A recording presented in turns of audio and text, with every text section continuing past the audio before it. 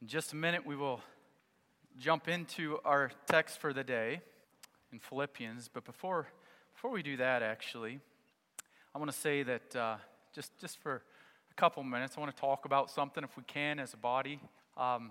This is a special Sunday for our church in that it is Communion Sunday. But also, this Sunday, we want to spend just a couple minutes in Bible reading and prayer, because this also is what's known as Sanctity of Life Sunday.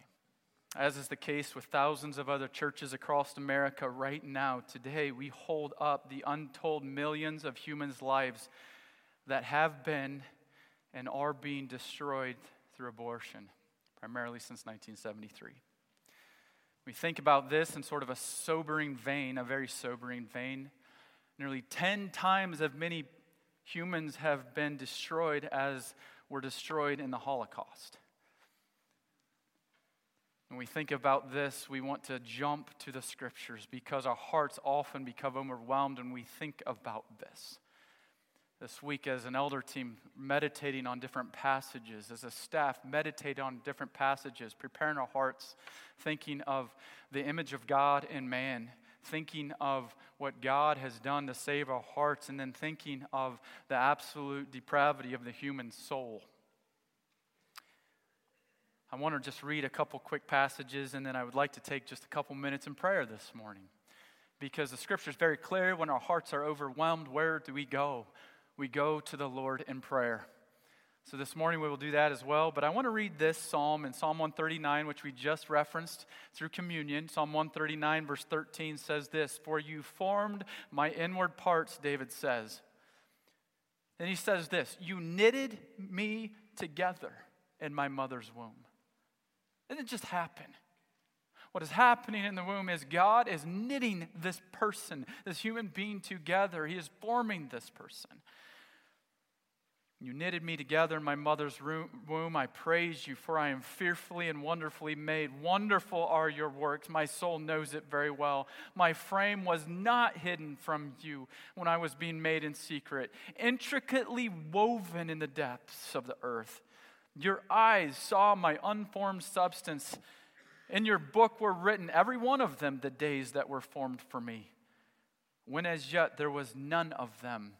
So before there was even a day that the sun shined on this precious little one," David talking of his own life, God knew that one.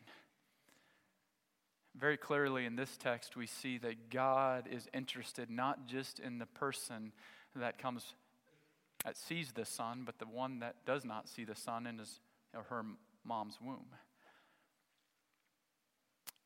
This week, trying to find solace of thinking of, nearly 100 million, some would say, humans that have been taken in abortion in America.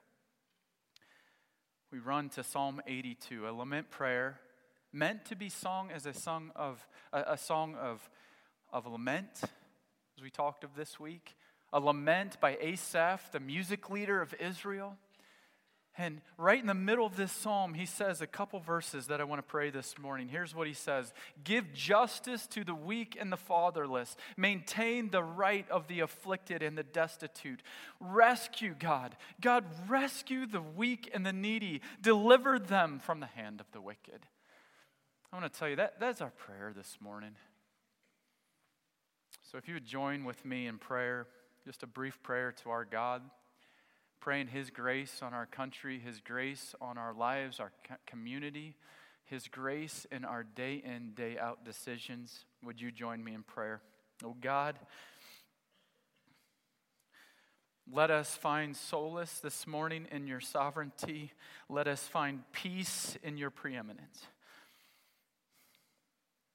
We praise you, oh God, that you tell us in the scriptures that we have been fearfully and wonderfully made by you. And now we pray for those who are right now being made by you in the womb. And those also who will not see the light of a single day. Oh God, please rescue the weak, rescue the needy. Oh God, as the scripture says, deliver us, deliver them from the hand of the wicked. Please rescue the unborn, we pray. Give us grace to know how to act and when to act and what to say. Oh God, we need your grace God, I understand and I acknowledge the fact that even in a group like ours, there are some that have regrets in their lives. And oh, I pray right now, Father, that you would give grace for all of us in this room, whether we regret these choices in our life or not, that we would run to the forgiveness of the cross and the grace and mercy of the cross. Those who have made regretful decisions in their life, let them run to your person and work, your character, that you are faithful and just to forgive. I pray, God, for those who are currently contemplating this route, please redirect them to options that do not include murder. I pray, God. And I pray these things, Father, in the name of your Son, Jesus Christ. Amen. I want to just mention this, even before we get in the text, is this. Brothers and sisters in Christ, prayer works. We're called to act, but I want to say we're also called to get down on our knees and pray through this. The other day in our elder meeting, and I want to be very, very vague in this illustration I give, but there was brought to us a situation of a young lady that was contemplating going through and terminating the life of this precious one in her womb. It was currently happening. And so we just felt compelled as an elder team to just pray right there. We called out on for God's grace in the life of this one. And I love it because on Monday we meet as an elder team. On Tuesday we get together as a staff. There was a report that came in on Tuesday morning. And I love this, brothers and sisters, because prayer works. God uses prayer in the affairs of man. This young lady that was contemplating ceasing the life inside of her called up another friend and said, hey, I need suggestions of where to go to do this. Her friend, unbeknownst to her, gave her the number to a crisis pregnancy center rather than to a planning center. She shows up at the front door and says, I need help with this child. She walks in the door, and after 2 or 3 hours of gracious counseling, she decided to keep this young one in her womb for options. I'm here to say, brothers and sisters in Christ, there are options. Talking with my children about this yesterday, and in no way do we want to be disingenuous to the reality of struggles that people go through. I mean, that people really do struggle with some of these things and the atrocities, but we run to the sovereign hand of an almighty God. And I'm talking with my son about this, and my son's like, well, Dad, why don't they just give the children up for adoption? There's lots of people that want children. And I was like, yes, buddy. Now we're thinking in the right vein here.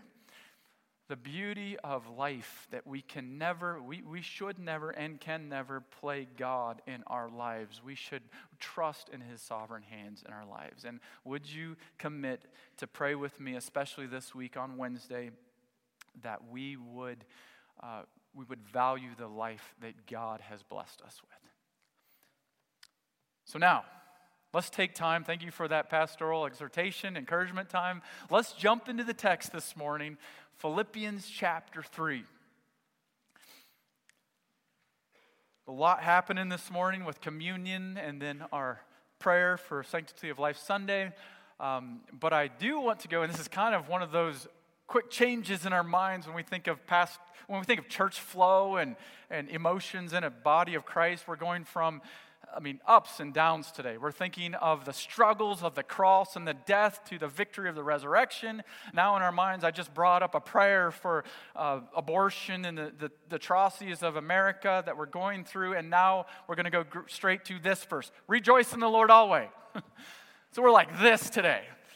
Nonetheless, that's what the Scriptures is about. And that's where He's led us today. So rejoice in the Lord always. Philippians 3:1 says, rejoice in the Lord. We find.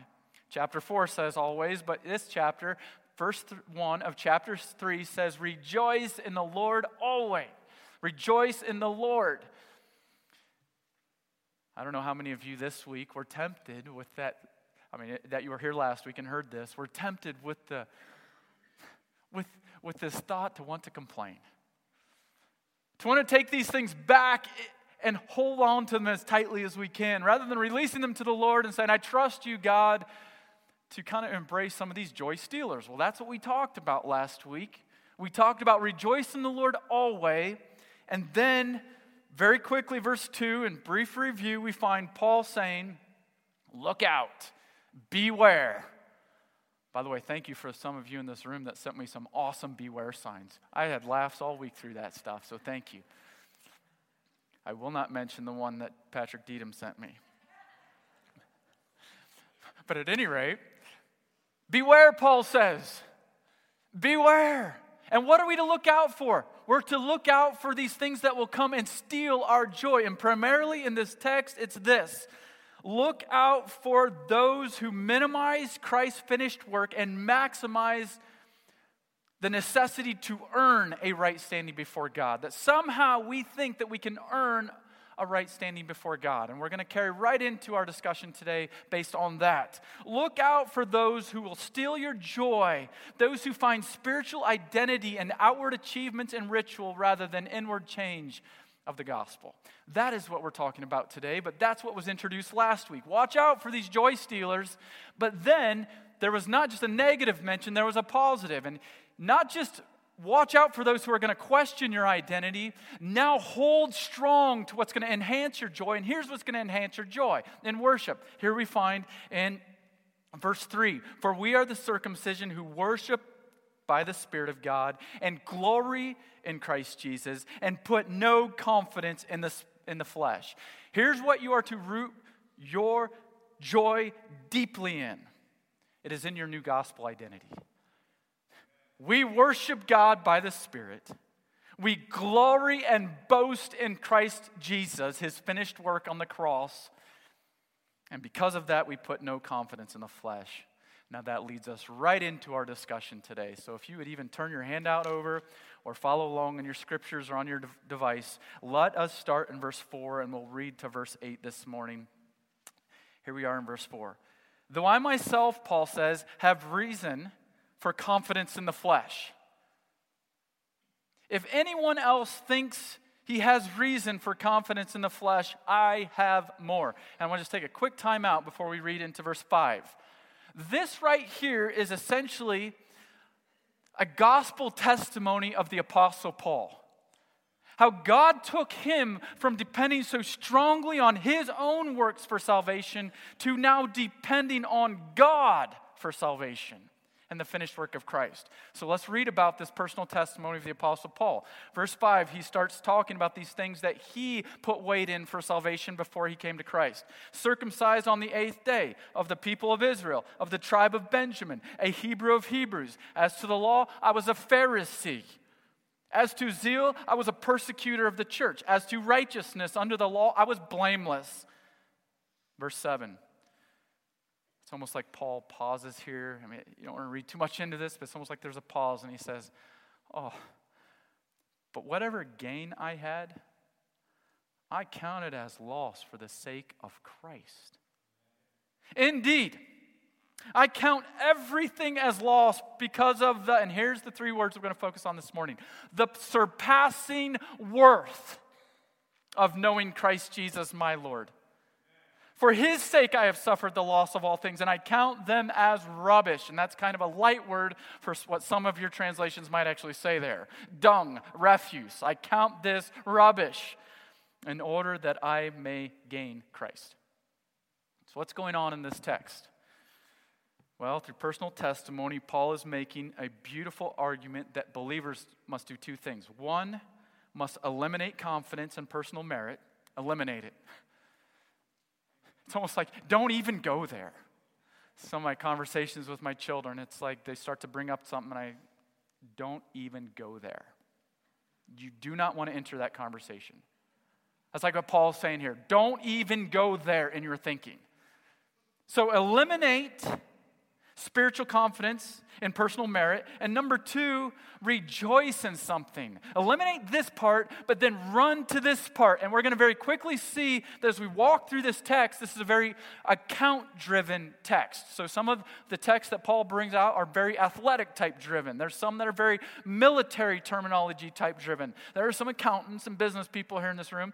This is a very accounting-driven text. The terminologies you use all the way through here are very account-driven. We're going to see that. So there's two columns in this text all the way through. Profit and loss. And what's Paul saying here? Eliminate certain things and run to something. And here's what you run to. Run to the surpassing worth of Jesus Christ. All saturated in the personal testimony of the Apostle Paul. So let's do this morning. Let's just start with the first one. What does he say? There in these verses, those rejoicing in the Lord must eliminate spiritual confidence and personal merit. When we're talking about merit, we're talking about self-sufficiency marks. We're talking about accomplishments, personal value marks.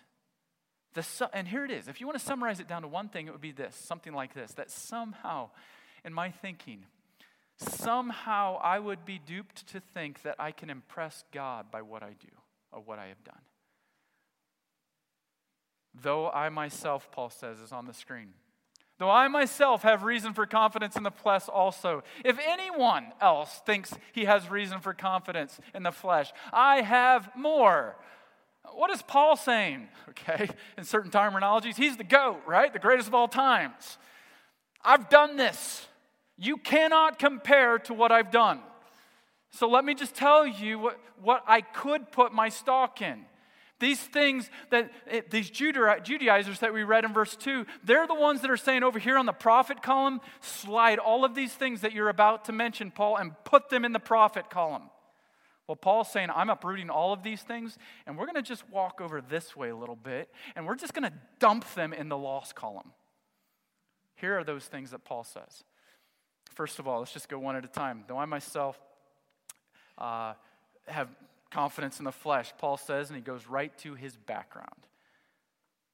Okay, let me just pause. Let me just tell you a little bit about myself. And by the way, who is he talking to? He's talking to a group in Philippi.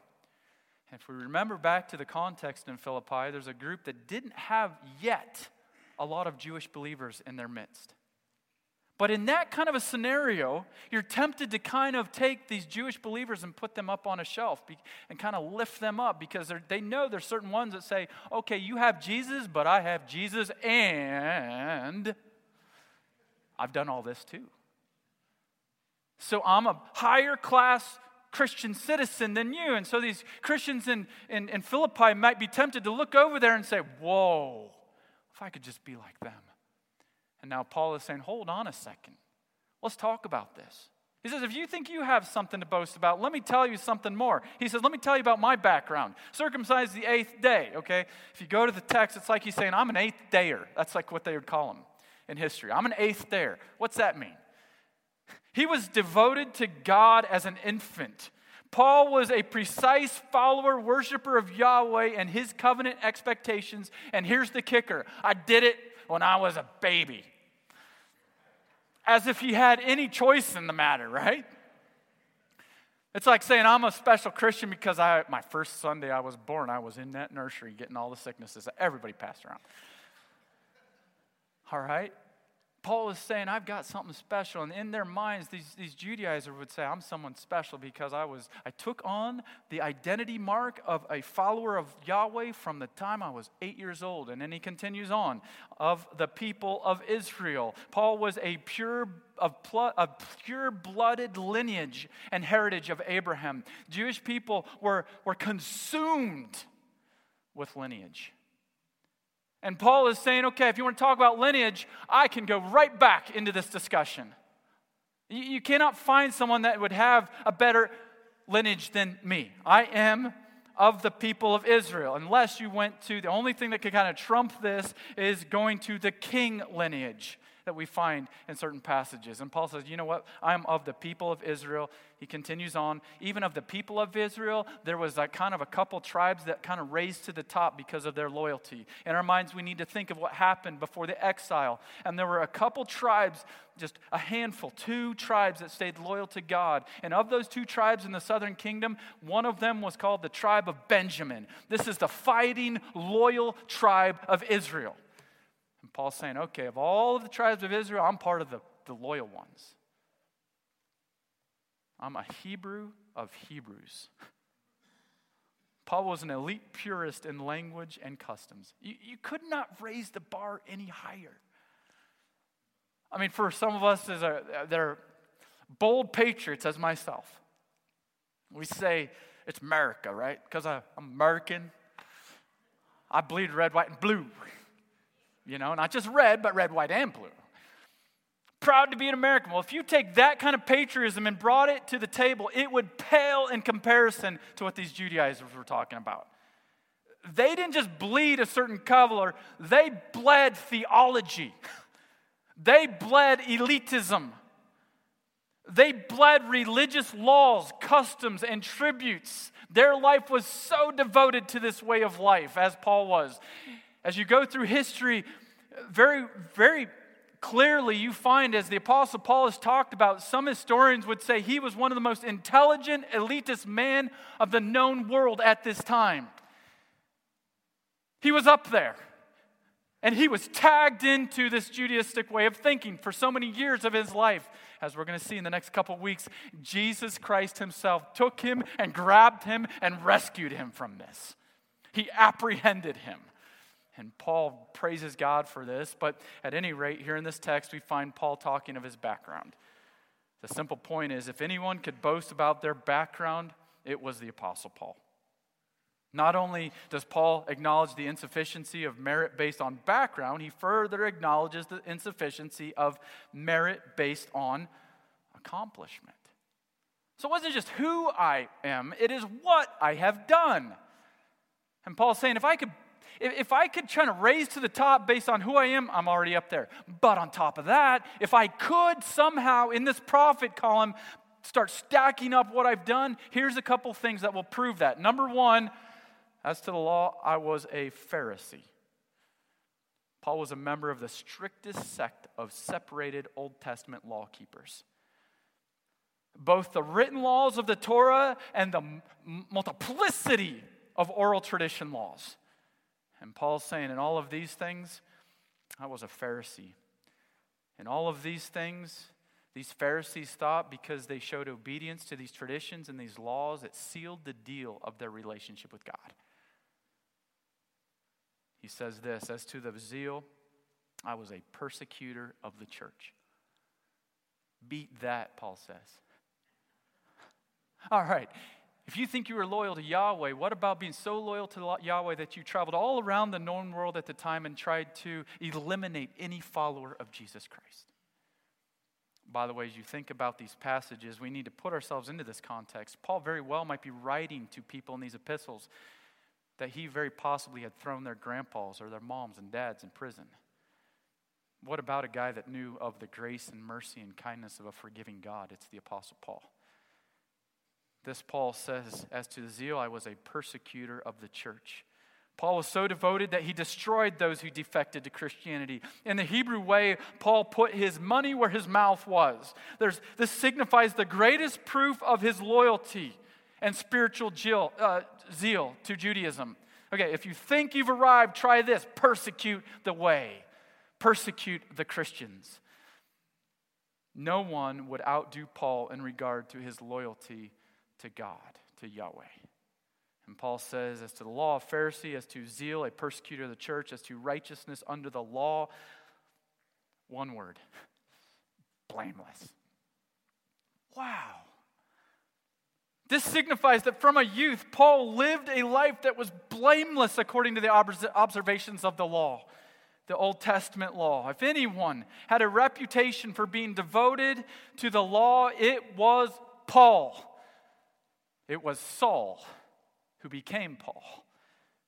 Practically, for you and for me, we're looking at this and we're like, wow, that's pretty cool. But what does that mean for you and for me? Honestly, practically. How do we find ourselves in this text? Well, the fact is this: because of the natural inclinations of our thinking, our way of flesh, we love to think that we can somehow impress God with our performance or our background. How quickly it enters into our thinking that we can somehow impress a holy God with our performance. A moment for pastoral clarification. I'm not saying in any way don't be proud of where you came from. Don't be happy from where you came from. Don't be happy for your family heritage. I'm not saying for a single second don't be proud of your nationality or your patriotism. I'm not saying that. I'm not saying don't be excited about the accomplishments God has allowed in your life. Praise God for the accomplishments He brought into your life. But what I am saying is this: we must refuse this temptation, along with the Apostle Paul, to base any of our standing before God on anything but the cross of Jesus Christ. We must refuse the temptation to base any of our standing before God on our background and our accomplishments. To think that we can somehow impress God to make Him love us more. To think that God is somehow inclined to show grace on us because of who we are or what we've done. And here's the temptation of our minds when we do something praiseworthy in our minds. It's almost like we're thinking of God and we're like, He's sitting up there like, woo, I really got to bless that dude. Did you see that? What? Oh man, I'm going to be inclined to this dude. No, the way of the Scriptures is this: our hearts are sinful, desperately wicked. Any standing before God is not in any way based on our own background or our own performance. It is only based on the person and work of Jesus Christ. And that is what Paul says in this passage. Those rejoicing in the Lord must eliminate. Don't go to that conversation. Eliminate spiritual confidence and personal merit. And then we find very clearly a second strain of this thought. He says, recognize the surpassing worth of Christ. So don't do something, but actually do something. Actually consider something. This profit loss column, this profit over here, loss over here, let's talk about that for a minute. And here's how he talks about it. If you would just read with me verses 7 and 8. But whatever gain I had, I counted as loss for the sake of Christ. Indeed, I count everything as loss because of the surpassing worth of knowing Christ Jesus my Lord. For His sake I have suffered the loss of all things, and I count them as rubbish in order that I may gain Christ. So the other night, Thursday night, we had a family night. We usually have sports practices on Thursday nights, and some of them were canceled because of rain, and then another one we just decided to stay home and have a family night. And a couple of us joined in on this wonderful game. Have you ever played this game with the kids? The game of life. This one, add pets to your life. Woo! Build your family, add pets to your life. And I was playing this game, and I found myself in an overwhelming frustration. Why? Because my son David's life was so much better than mine. I mean, this dude is racking up the money. Like, he's just like, Dad, look. And if you know this game, I mean, the irony of this, the job that by the fate of this game, I was a video game designer. And if you know my life in the slightest, you know that I do not have a fond affection towards video games. If that's your thing, great. I have nothing against that in your life. But for me, I would much rather be out with a ball or on a run or on a hike or with a gun. I mean, anyway, we won't go there. That's one of those rabbit trails we could get off on real quickly. But in this game this week, Thursday night, I pulled this card and I'm like, oh boy, are you kidding me? Okay, I'm a video game designer. And as I went around this thing, this whole game of life, I'm going to tell you I did something that actually is kind of true to life. I just kept adding kids to my car. My money was going away and the kids are being added. And I'm like, that's so true to my life today.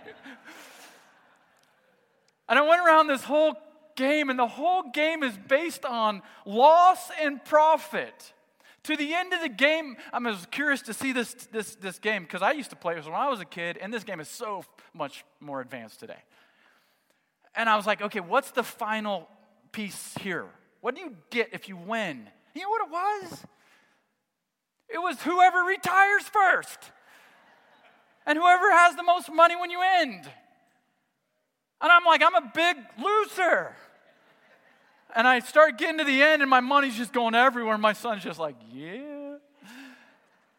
And whoever finishes first gets an extra pot of gold. And I found myself getting so frustrated. And I'm saying, this is exactly what I need to bring to mind to this text. Because very clearly in this text, there are accounting terms happening here. That we're constantly talking about the profit column. And in this, there's nothing wrong with enjoying the blessings God's given you through finances or assets, as long as they are not idols in our lives and as long as they are used to promote the kingdom of God and His glory. And nothing wrong with that. However, in our minds, we're constantly tempted to be discontent because this profit thing in our life doesn't look like it should. And we're constantly being navigating around this profit-loss column. And instead, though, in this game, it's all about money. Paul now takes the discussion and brings it to a theological discussion of profit and loss. What's the profit-loss discussion that Paul brings up? Well, simply this. Look at the words counting. This passage is full of accounting terms. But whatever gain I had, I counted. This is a word that means to deeply consider and think about it. You ever thought about an investment for a long time before pulling the trigger? To process intensely, to deliberate, to debate in your mind, going back and forth on it. And Paul says 3 times in this passage to count. He's talking about counting. I counted as loss. I count everything at the end and count them as rubbish. There's accounting terms mentioned. He also uses other terminology. The gain terminology, the gain-loss thing. This gain he talks about is another word for profit, advantage, benefit. He uses it twice in this text. The first one he uses for earned profit. I've earned this. The last one, however, at the end of the discussion is about received profit. I did nothing to earn this. But he uses the same term. He uses another one, not just the profit column, but the loss column. He says it 3 times in this passage.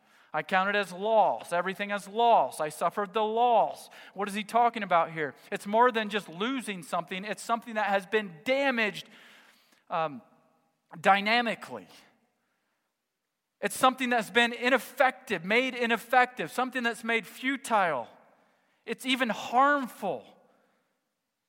It is to take a business hit, a big business hit. It's not just losing something as if I can't find it around my house. It is taking damage. And Paul says that in regards to this theological profit and loss equation. Another more descriptive word that he actually uses is this word along the same lines of loss. He further clarifies with this word rubbish, garbage, actually refuse, dung, vile filth. What he's referring to is what was clearly discarded as worthless. Nobody in their right minds wants poop. Even in San Francisco. I had to throw that in, sorry, from our discussion last week. No one wants this poop. I mean, you want to prove that? Think about these blessed nursery workers over there. What is the thought they navigate through every week? I hope no one drops off their kid with a poopy diaper. And how many poopy diapers I'm going to have to change today? Pastor, please preach quick, because there's some smells coming out of that room. We want to eliminate this. In our mind, we very clearly think of this as not good. And Paul is saying, okay, let me just up the ante in the discussion a little bit. Not only is this business hit, this loss, it's actually like dung and refuse. Why? Because it's harmful. It's very harmful to the discussion, the theological discussion. But then, I love this, central to this text are these words.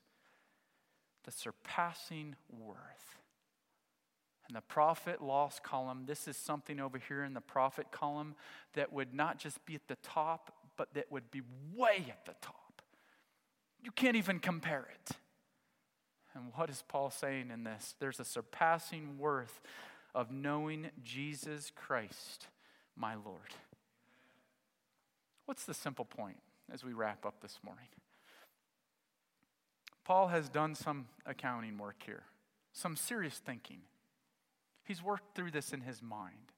In my mind, when I think about the accounting work that happened in the Apostle Paul's life, it was after he was blinded on the road to Damascus. As he sat there and could not do anything and started to account for his life, what meant something in his life and what meant nothing in his life, as Jesus Christ apprehended him, as we'll talk about in a couple weeks.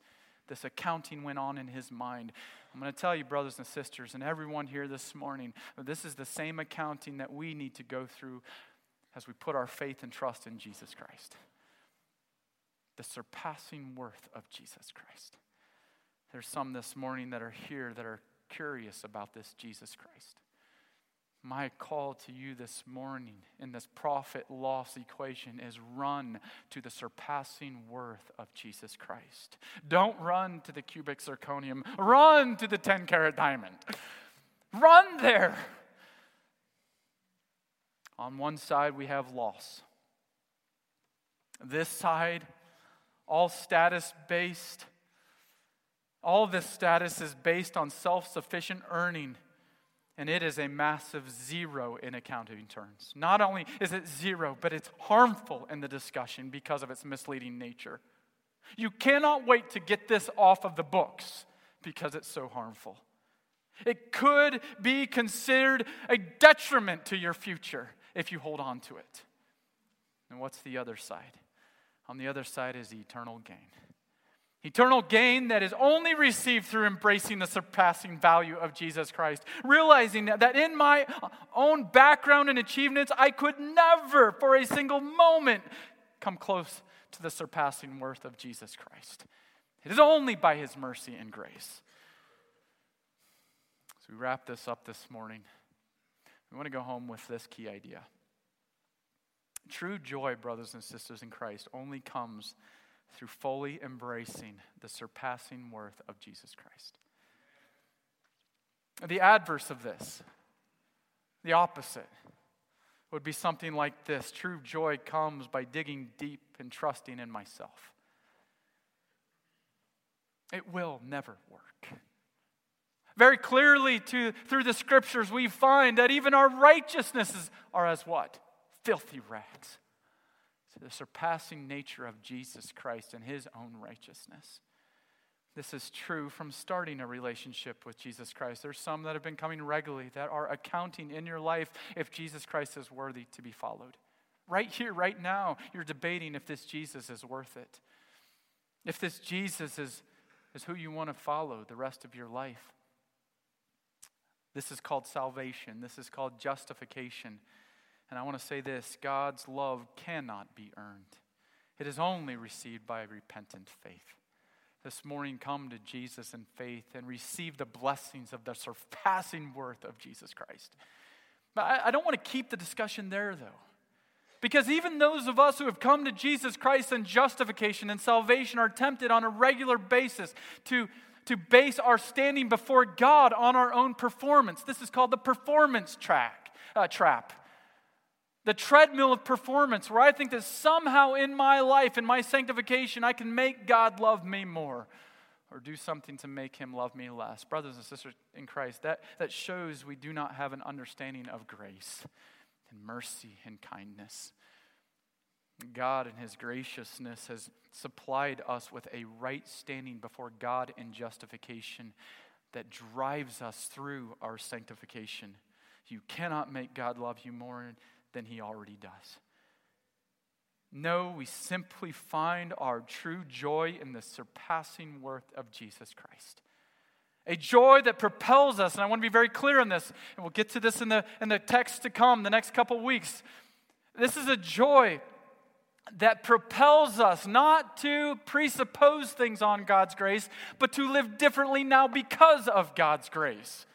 To live a life that now is different. We simply find our true joy in the surpassing worth of Christ, and this translates into lives of true devotion and of grace-driven effort. That's what it drives us to. A joy that does not ignore personal holiness, but in Christ unashamedly embraces personal holiness. I was overwhelmed this week as I went back into my mind to a passage we referenced last week in Colossians. In Colossians chapter 2, we read this. Beware. There's that beware word again. Beware lest anyone cheat you. Back to these accounting terms. Beware lest anyone cheat you through philosophy and empty deceit, according to the tradition of men, according to the basic principles of the world, and not according to Christ, the surpassing worth of Jesus Christ.